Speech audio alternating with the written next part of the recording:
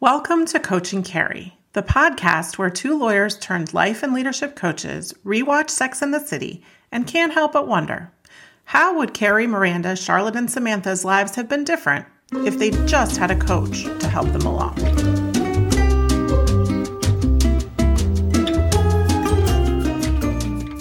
Hey, Becky. Hi, Carrie. All right. So we are doing an episode to get to know all about you. So I'm actually really fascinated to hear your answers to these questions as much as I think some of our listeners are. So why don't we start out with the absolute basics? Give me your name and where you are recording from. Awesome. I think you all know my name is Becky, but my last name is Morrison, and I am recording from Northern Virginia, just outside of Washington, D.C. Oh, okay. Is that like your permanent home or is this your quarantine home? This has been my home for, now it's over 23 years. I've been in the DC area. Wow. And we know that you've also spent some time in the New York area as well, right? In the past? Absolutely. Yep. I was in the New York area for a short amount of time. I lived in Hoboken for about 3 years right out of college. Yeah. All right. So tell us why you decided to become a lawyer. So I was thinking about answering this question and I was like, well, I could give an answer that sounds good, or I could give my real answer. So here's my real answer. So out of college, I got hired into a management development program at Prudential and ended up at the end of that program working in the Prudential Healthcare sales office in New York, right across the street from Penn Station.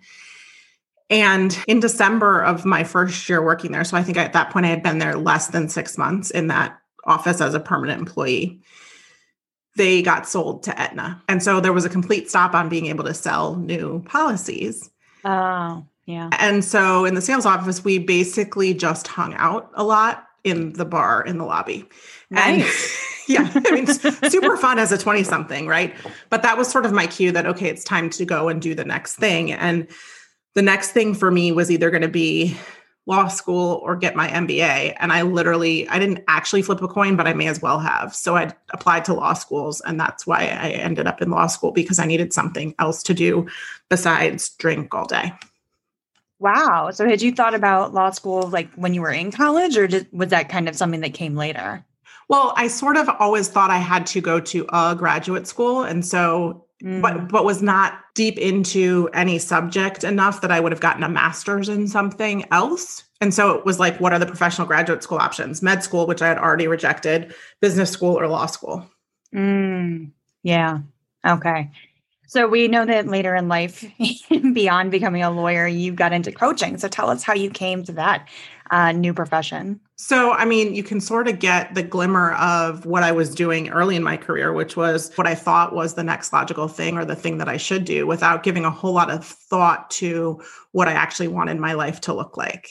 And so went to law school, became a litigator, and then began to realize, wait a minute, you've landed in this profession that you actually aren't super committed to. What are you doing? Are you having fun? Is this bringing you joy?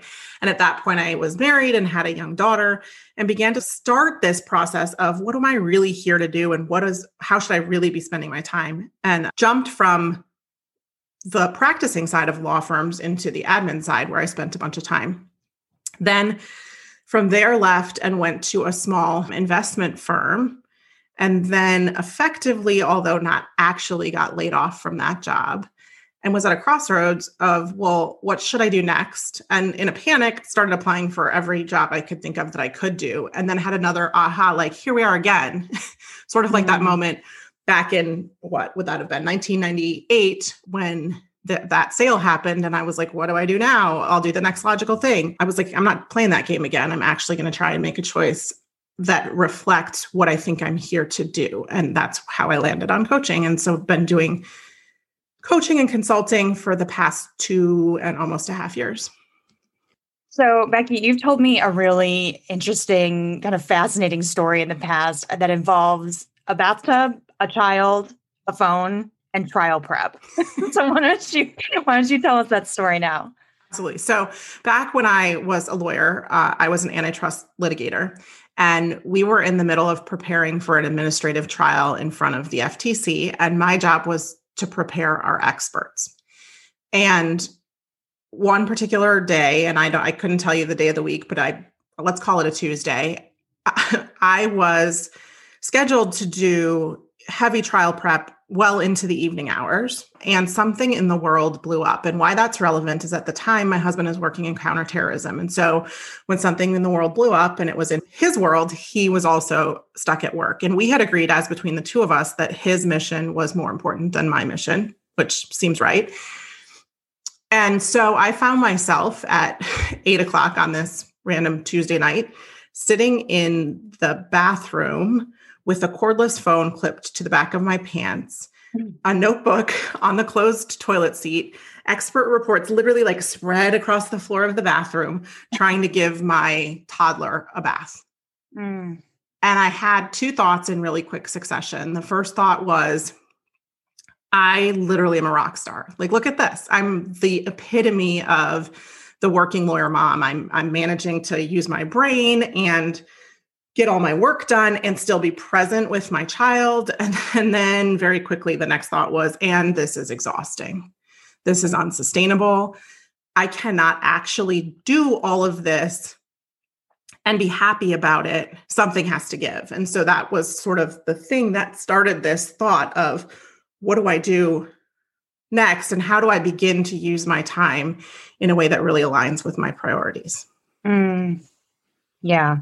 I mean, that story kind of, it says so much about you, and it says so much about so many people. I think so many people have found themselves, on the proverbial bathroom floor trying to do it all and just finding that it doesn't really work. I mean, and here's the thing, like when you're talking to capable people, right, you can do a whole lot. Yeah. But just because you can doesn't mean you should. And so that was really what I had to wrestle with at that point. Yeah. Or that you want to, right? Yeah, that's right. That's right. So what are 3 things that listeners should know about you to understand your point of view as we kind of talk through this show and how we would coach the ladies of Sex and the City? So the first thing I think that you need to understand about me is that I have been with my husband for, at this point, 23 years, 22 years, something like that. The fact that I don't know exactly should tell you everything you need to know. And so I do bring this perspective of what having been in it's been a long time since I've been in the dating world. Let's just put it that way. And I didn't spend a whole lot of time in the actual grown-up dating world before I got myself into this relationship with my now husband. And so I think that probably impacts my perspective. I think the second thing that you need to know is that I am an intensely curious person. And so when you hear us talk through our coaching questions on this show, you'll find that I really like the questions, and then I really like thinking about what the answers are. And I want to make sure that nobody mistakes that. Like, just because I'm offering 1,012 answers, we're never actually going to know what these women would say in response to these questions. And so know that those hypothetical answers come from a place of curiosity and not judgment. Yeah. Yeah. And I think that's important to the point of view. And then the third thing I would add is, and I think you said it already, right? But I spent some time in New York City. And I spent some time in New York City right when this show was first coming out, and at a time in my life where I very much identified with these women in a lot of ways. And so there's a part of me that every time I watch Sex and the City, it feels a little bit like coming home to that time in my life. Yeah, that's great. So how did you actually discover the show and start watching? So I actually don't think that I watched the show when it first came out, because I know for a fact we didn't have cable. We had an antenna on the top of our TV when we lived in Hoboken. And then from there, I moved to DC for law school, and I definitely didn't have cable. I think I just watched stuff on VCR tapes, which is really sort of crazy to think about. And then when right? And then when I moved in with my husband, we got DirecTV. And that was when DirecTV first came out. And so he, I think I told you, was working in counterterrorism.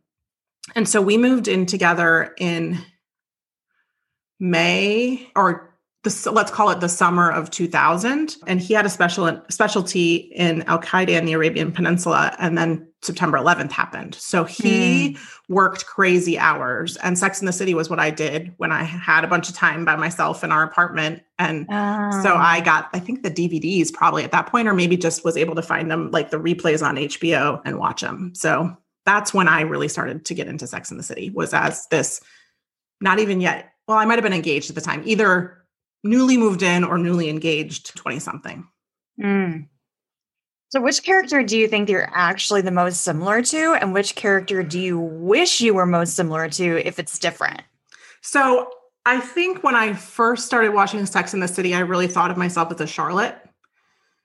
But yeah, for sure. I would not have guessed that. Yeah. But I mean, that was like a long time ago. And so now I would say I actually relate most to Samantha, which I know sounds weird, but I think it's something about being a 40-something woman and being really settled in my own skin that a lot of her takes on stuff really resonate with me. But I always wanted to be Carrie. I noticed you said that in the past tense. I mean, I don't want to be anybody other than I am right now, but I can remember thinking like Carrie was so cool and so creative and so much more. Now I look at it and I'm like, she's a little neurotic, but so much more just like out there with trying to think through all this stuff than some of the other women were. Yeah. So I was Charlotte, wanted to be Carrie, and ended up Miranda, now Samantha. A progression through the entire cast. Yeah. Yeah. At least we know that you are a woman who is growing and evolving. Always. So tell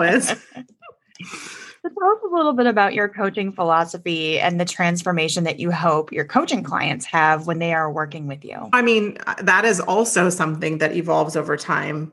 But I would say that what I'm beginning to learn about how I coach is that I tend to take clients, regardless of what issue we're dealing with, through kind of 3 phases.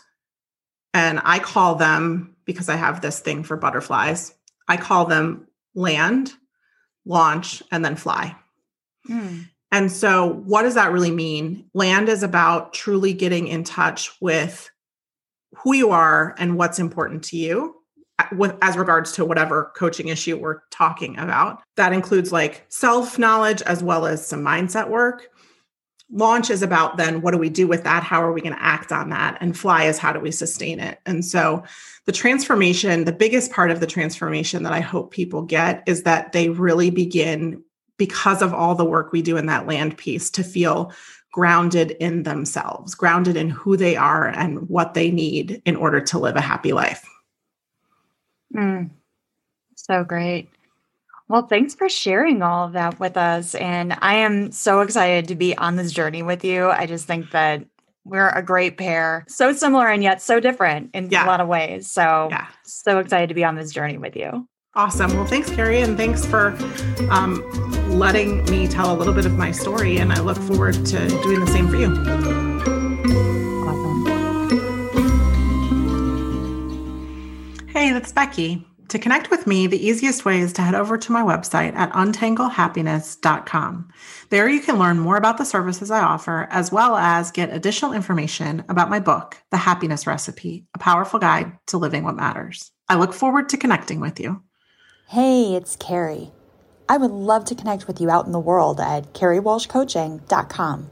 There you'll find more information about me, coaching, blog posts, and an opportunity to sign up for my newsletter. Or if you or your company is looking for executive coaching, you can check out theatalantagroup.com for more information. That's the ATALANTA group.com.